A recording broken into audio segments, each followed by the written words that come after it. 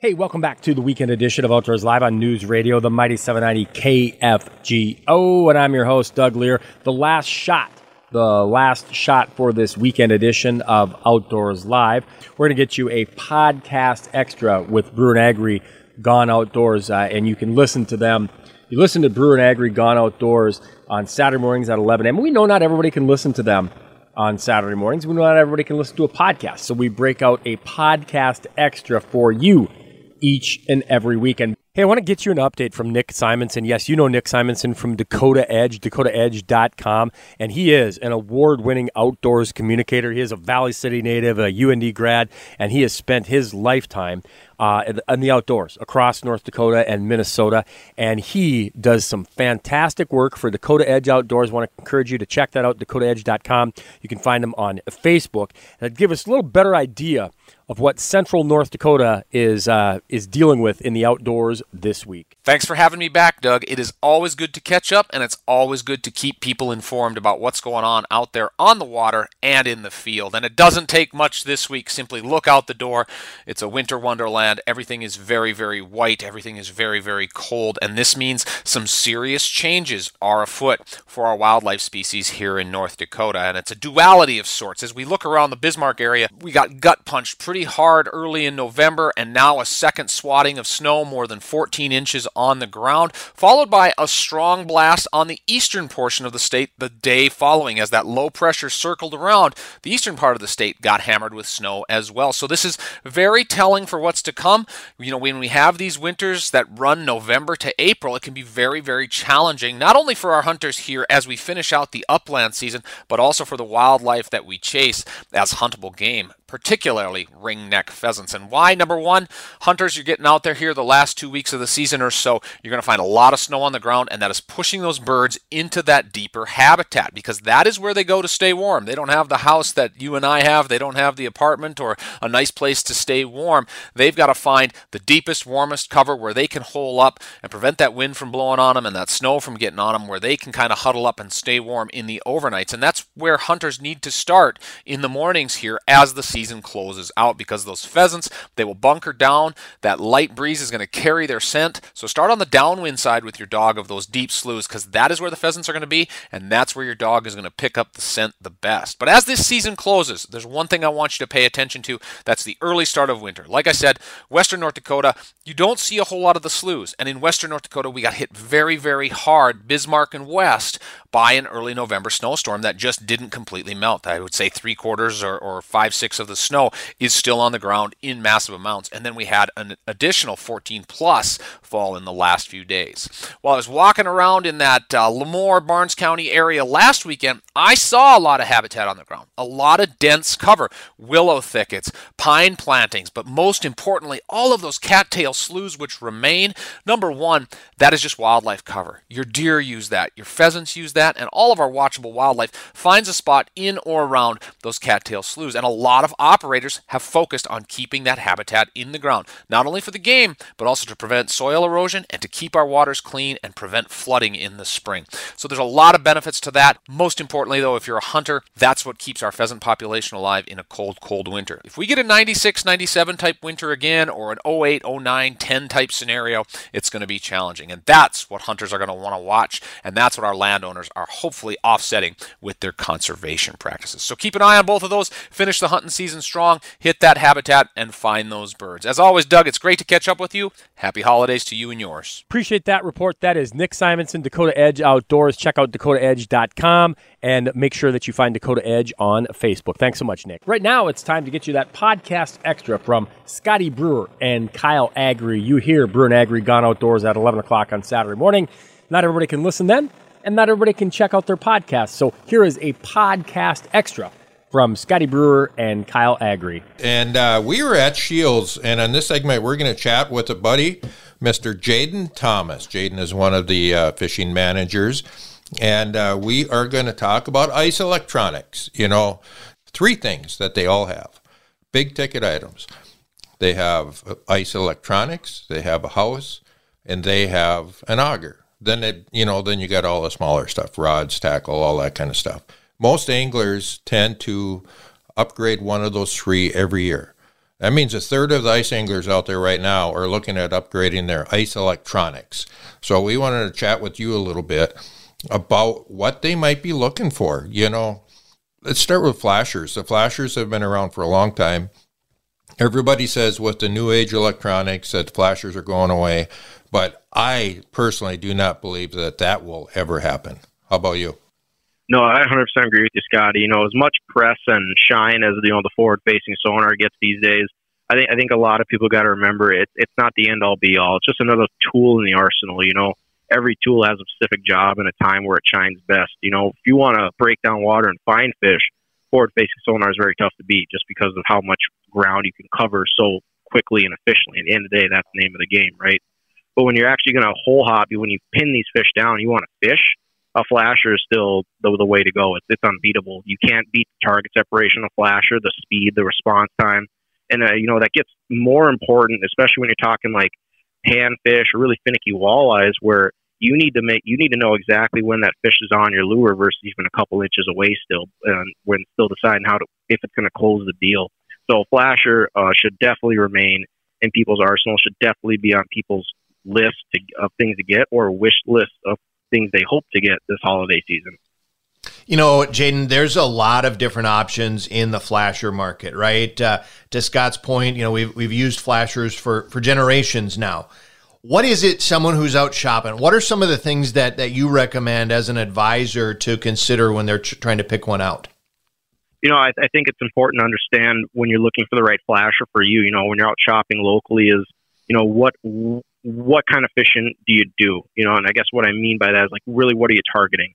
Around our country, here in eastern North Dakota, the border of Minnesota, walleyes and perch are pretty king come ice season. Panfish, obviously you get more in Minnesota, dominate as well, but just for the sake of argument, let's talk walleyes, perch, and even bluegills too.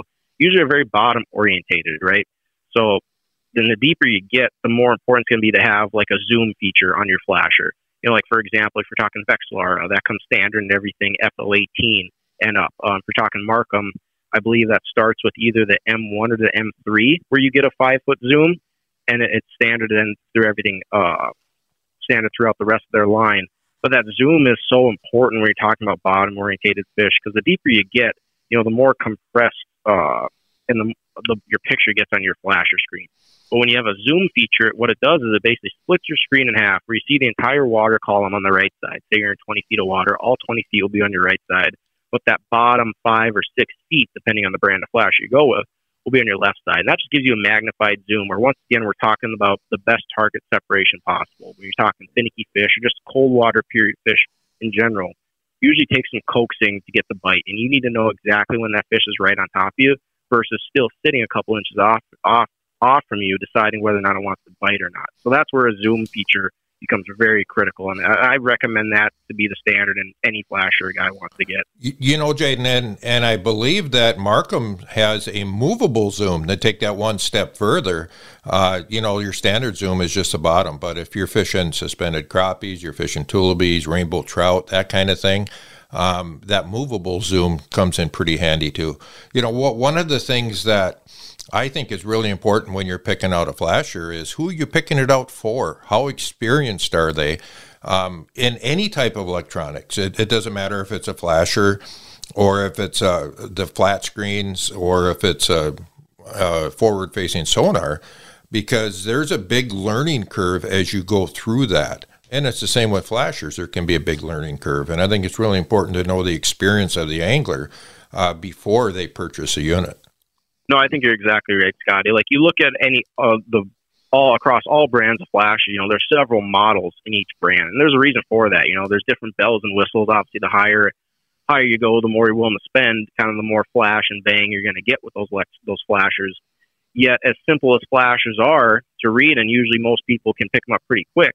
If you're still starting with a beginner, you don't necessarily want to hand them maybe an LX7 or a Vexilar FLX28, something that's going to come loaded with 5 or 6 features. They might not even understand.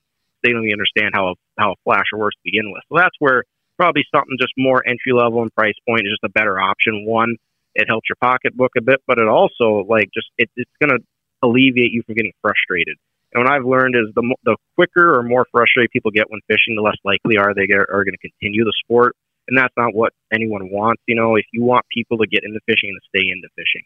So I think you hit exactly right. There's tons of different options out there, but I think you got to understand necessarily what maybe your skill level is, or if you're shopping for someone else, what their skill level is, where are they at in their fishing, journey, and just getting the right option for them. And that's why we have so many options. Well, I tell you what, here's something that I think any skill level individual can really benefit from, and that is an underwater camera.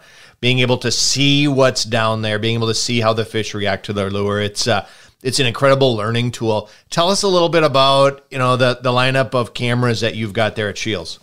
Yeah, we got a full line of cameras here. We got great options from both Vexilar, we got Aqua-Vu, and then we have Markham, one of our best sellers, and probably one of the more popular kind of cameras the last few years has been, kind of the pocket-sized cameras, those 3 to 5 inch screens. One of our best sellers and one of my favorites is going to be that Markham Pursuit HDL. HD picture, and then the L stands for lithium, so lithium battery. It's going to last forever, run a long time. And a camera is really invaluable. I think, again, forward-facing sonar gets all the shine because you can see fish far away, see them move in real time. But a camera is really invaluable for a couple of reasons. One, it allows you to I use a camera a lot, not necessarily just for fishing, but for understanding what's going on below the surface. A camera is great for seeing if the weeds are still alive. Green weeds. Green weeds are an A+ when you're talking about structure underneath the ice. Everything gravitates toward green weeds in the winter, whether it's panfish, walleyes, pike. Also great for finding bottom composition. Where does it go from sand to silt to mud to rock? A lot of times, if you're in heavy rock too, you drop a camera down, those fish can kind of hide in different kinds of sonar. But if you drop a camera in those rocks, you can see fish sitting inside those rock crevices clear as day. Also, if we're talking about finicky fish, I can't tell you how many times I fished bluegills or perch, and you feel like you're never getting bites. They're just being super finicky. You drop a camera down, you see those fish can inhale a waxworm in the jig and exhale it so quick, like less than a second. It's something that even a spring bobber doesn't pick up. A lot of times a camera can save your day on the ice just because you can pick up the finicky fish. One thing that I think a lot of people sleep on too is I use a camera a lot out in the boat for open water, just pre-fish for tournaments, or even just trying to understand maybe exactly what species I'm fishing for. As great as our electronics are, they still don't tell you, what's a walleye, what's a sucker. I've fallen into that trap too many times, pre-fish for tournaments. But I think a lot more people should use an underwater camera year round. And the best time to buy an underwater camera is during the ice season. We talk, not only is it the season for it, but you're talking holidays, like we have our ad going on, where you can stop into your local Scheels and then you can buy it at a great deal. Now you have a camera for all year round. So, Jaden, we don't got a whole lot of time left here, but one thing I want to say, cameras are very, very popular with the hard house guys because they can hook them up to their TV. A lot of them, not all of them, but a lot of them you can hook up to your TV and you can watch it. But I think a lot of guys, if that's why their main reason for buying it, might be missing the boat a little bit, because really the best use of it, if you're a hard house guy, is to figure out exactly, down to the last foot, to where to put that fish house. Because if you know exactly where you're putting it, based on what the camera is telling you, then you're going to be a lot more successful. Jaden, we got to close up here, but all the stuff that we've talked about, it's all on sale right now during this sale. I highly recommend people come in, talk to Jaden, talk to other guys like Jaden, and because all these guys are Scheels experts, they can put you on the electronics you need. Jaden, thank you very much for coming on Gone Outdoors.